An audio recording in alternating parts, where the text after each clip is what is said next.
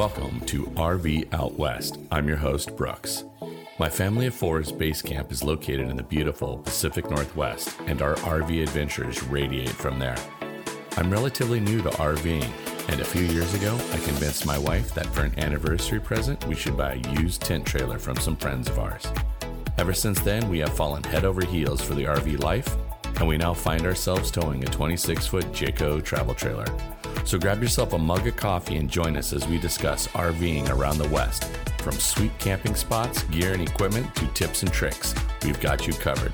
We are RV Out West. This past summer, through a spontaneous decision and a little bit of lady luck, we ended up visiting Yellowstone National Park.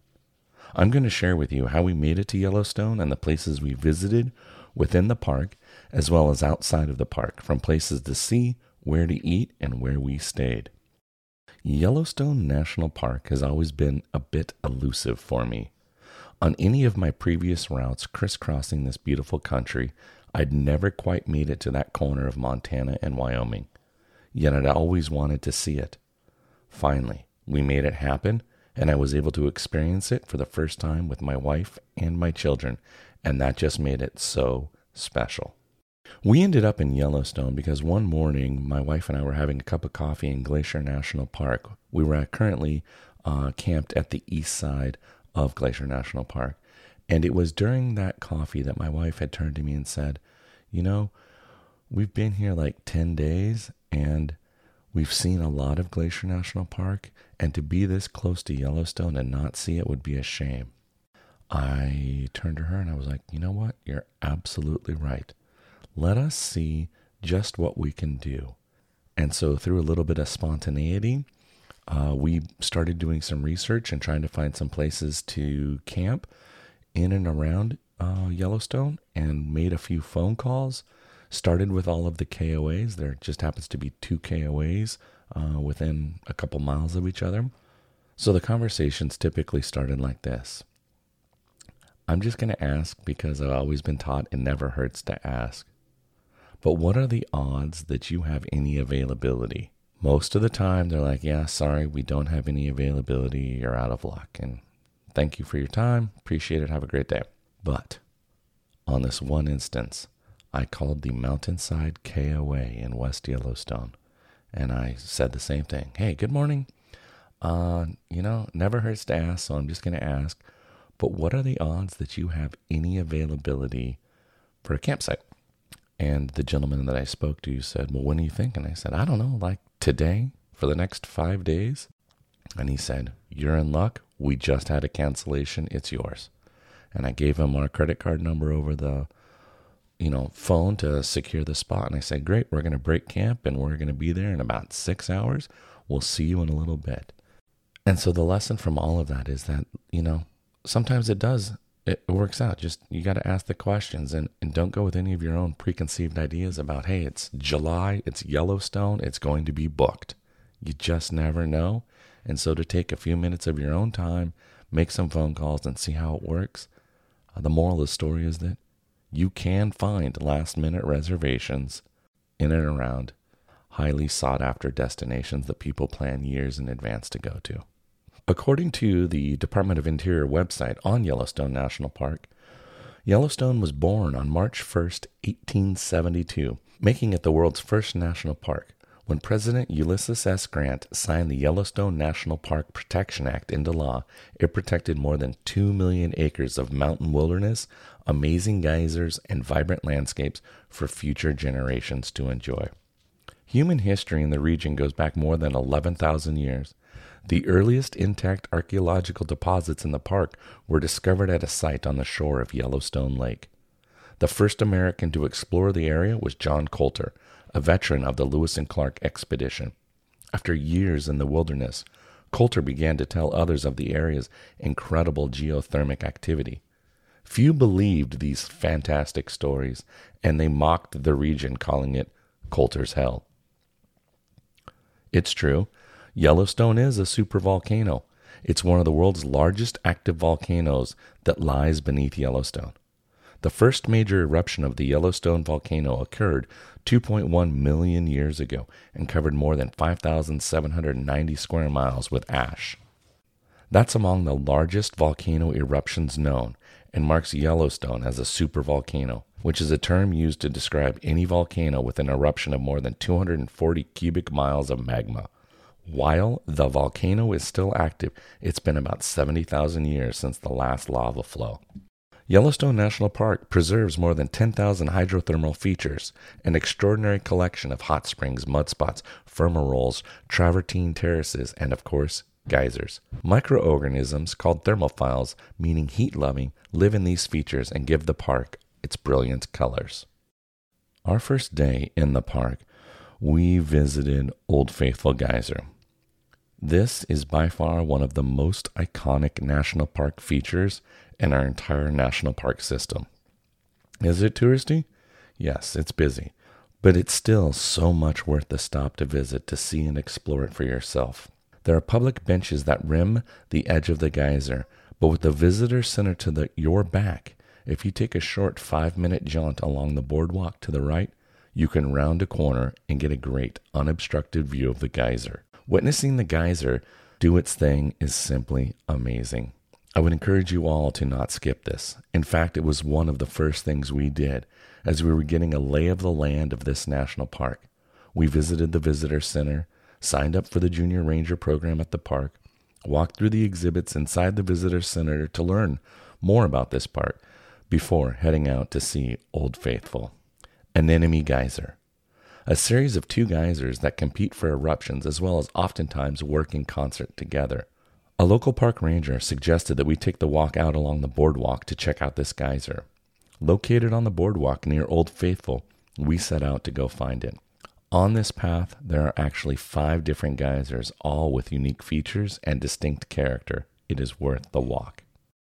Grand Prismatic Spring, located at Midway Geyser Basin, is the most photographed thermal feature in Yellowstone.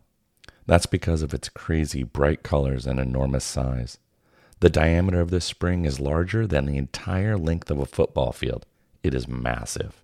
Extremely hot water travels 121 feet from the crack in the earth to the surface, making this spring deeper than a 10-story building.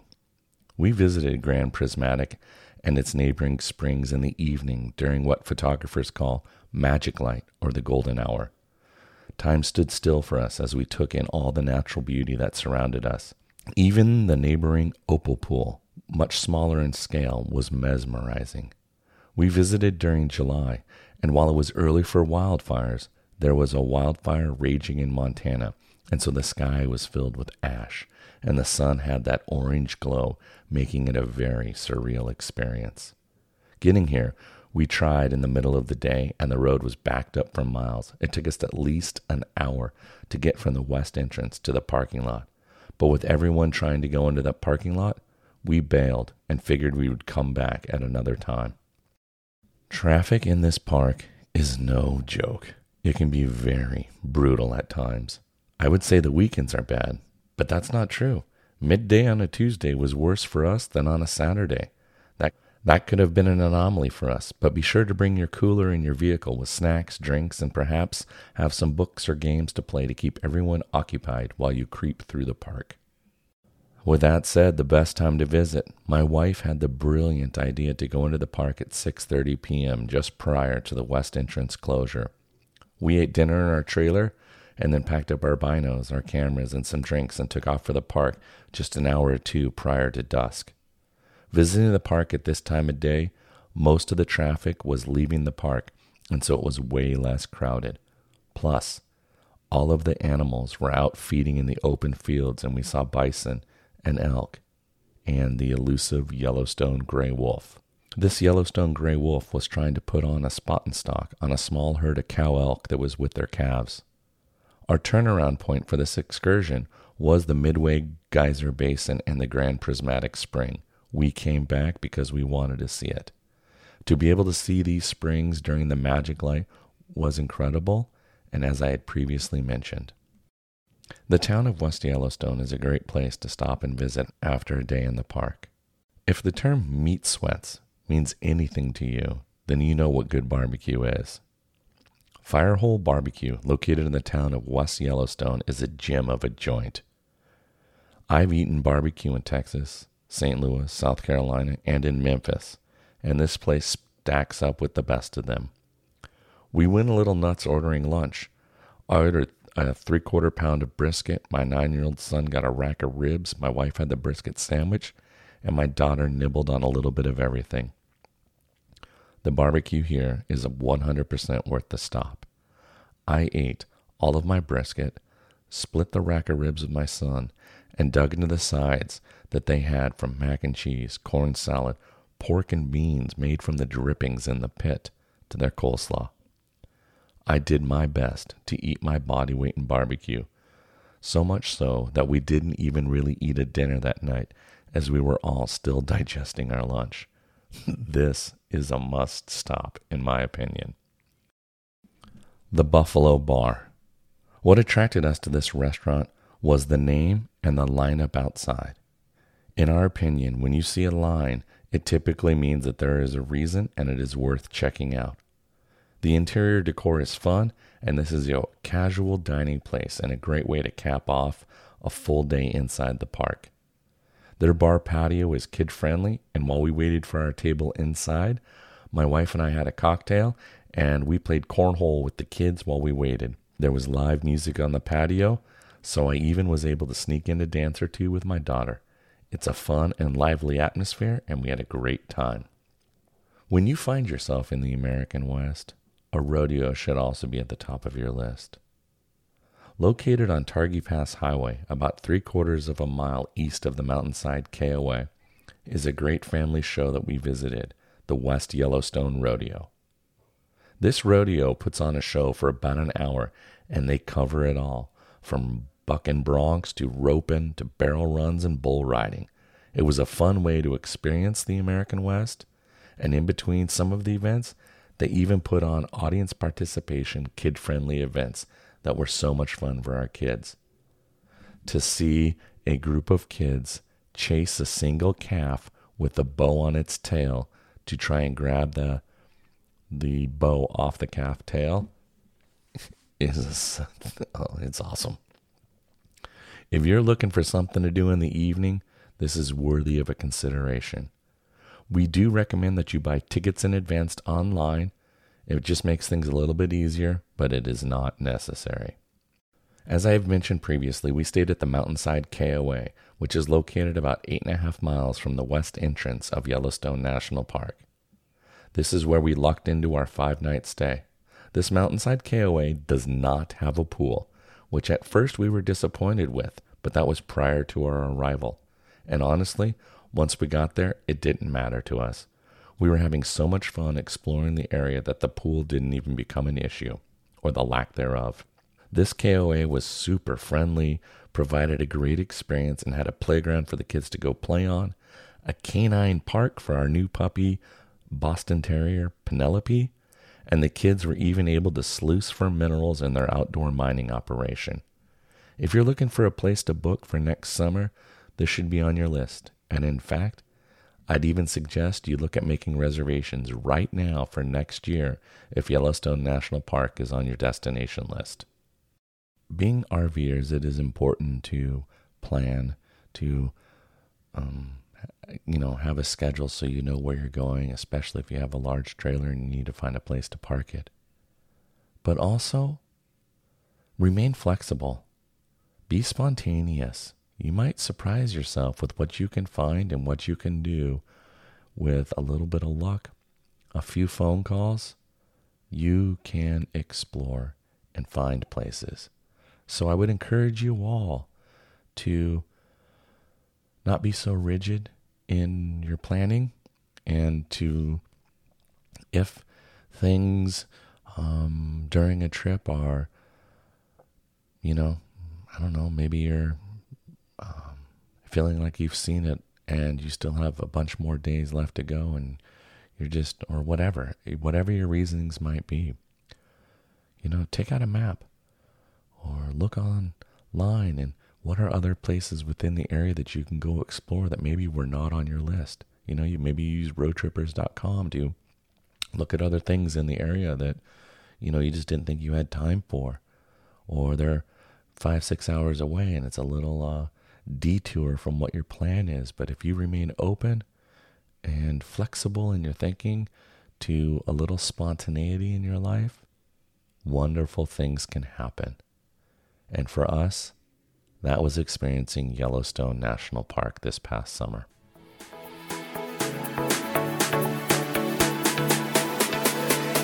It's time for our pit stop. And in this pit stop, I've got some news to share with you about the rest areas along the I-5 corridor between Everett, Washington and the Canadian border.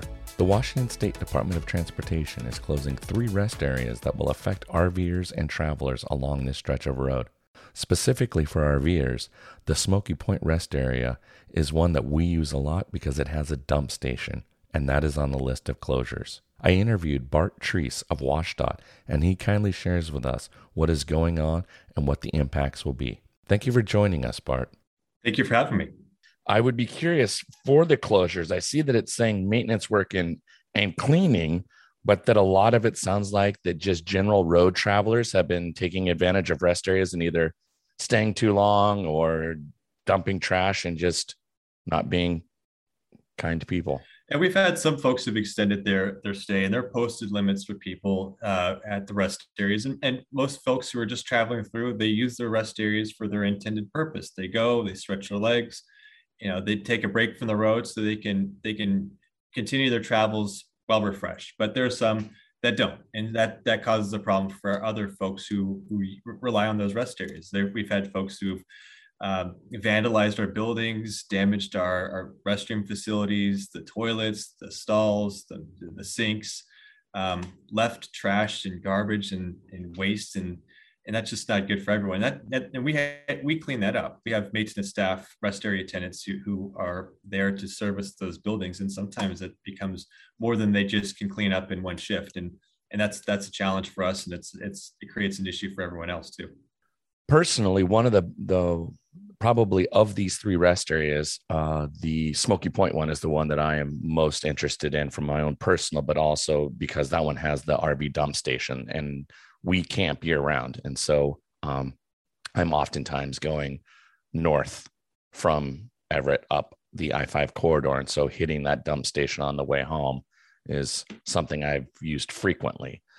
Is there any plans? I mean, is that part of the shutdown, or will that at least be open that I can pull off the freeway, use the dump station and get back on the road? Or is it all part of the shutdown? And well, that's something we're looking to try to open up, at least so folks like yourself can use those dump stations. We know there are a lot of recreational vehicle users who rely on those. So we just need to work on fencing so people can access the dump station and do what they need to and move on, rather than enter the rest of the facility, which will be effectively shut down. So that's something that we're trying to work on. And as soon as we're able to come up with those plans and gives people something to rely on, we'll make sure we get the word out on. In that press release, it says that the Silver Lake rest area here at milepost 188 in Everett is going to be closed and extended indefinitely. Does that mean it's never going to reopen again? We don't know when the reopening date will be. So we know it's important for people to plan ahead on their trips. And so indefinitely means we're still trying to figure out when we can open it, but we can't make a commitment to reopen something within a certain period of time when we just don't know if we're going to have the crew and the resources available to make that happen. And if people wanted to follow along on those updates, what's the best way for them to get news? Follow you on Twitter, or are we talking? Following us on Twitter is always a great thing. If you've got social media, our WashDOT traffic account is one of the most popular out there. But we also have our rest area webpage on the WashDOT website, and also travel alerts. Travel alerts are a great tool for folks who are out on the road, so they know what's going on. Information is there in real time. So the rest area closures will be on the travel alerts, but also if there's information about any type of facilities that may be open, like the dump stations, we'll include those on the travel alerts also. Great. Any last little bit of information to share with any RV specific travelers who are looking to travel up and down the I-5 corridor, as far as anything else they might need to know? Just plan their trips in advance. know what your resources are for your recreational vehicle, but also plan your brakes out on the road accordingly. There are great places to stop up and down the I-5 corridor in the local communities. So you might find something new that you haven't discovered before. And until then, we appreciate folks' patience while we step up and get our rest areas going again, hopefully sometime early next year.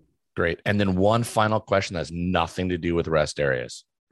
Where is your favorite place to camp in Washington State? Oh, good question. Thank you. My favorite place to camp, Menashe Ridge. Okay. My dad and I used to go there when I was a kid, and we'd go out and fish and hunt, and yeah. Awesome. Okay. Well, Bart, thank you so much for your time and taking the time out of your busy schedule today to chat with me here at RV Out West. I really appreciate it. Thank you. Good talking with you. Take care, Brooks. Yep. Thanks. In our next episode in 2 weeks, we will be chatting with Jason and Abby of RV Miles to discuss how to boondock, and we dig into tips and tricks of how they locate boondocking spots on their travels, which for me, as someone who hasn't done much boondocking and is looking to get into it, it has proven to be very difficult for me to figure out how to find sites, especially here in Washington State. I'm excited to talk to them and to share their knowledge with you. Thank you so much for listening, and I honestly mean that. So on that note, get out there, explore, and go see what's beyond the horizon. Thanks so much for listening to RV Out West. Join us again in 2 weeks with our next episode. Please like and subscribe to our podcast on iTunes or wherever you choose to get your podcasts so you never miss an episode. And I sure would appreciate if you left a rating or a review of the show. Special thanks to Scott Holmes Music for providing the intro song, We Are One. RV Out West can be found on Instagram and Facebook, where you can interact with us and follow along on our RV adventures around the Pacific Northwest. So get out there, explore, and go see what's beyond the horizon.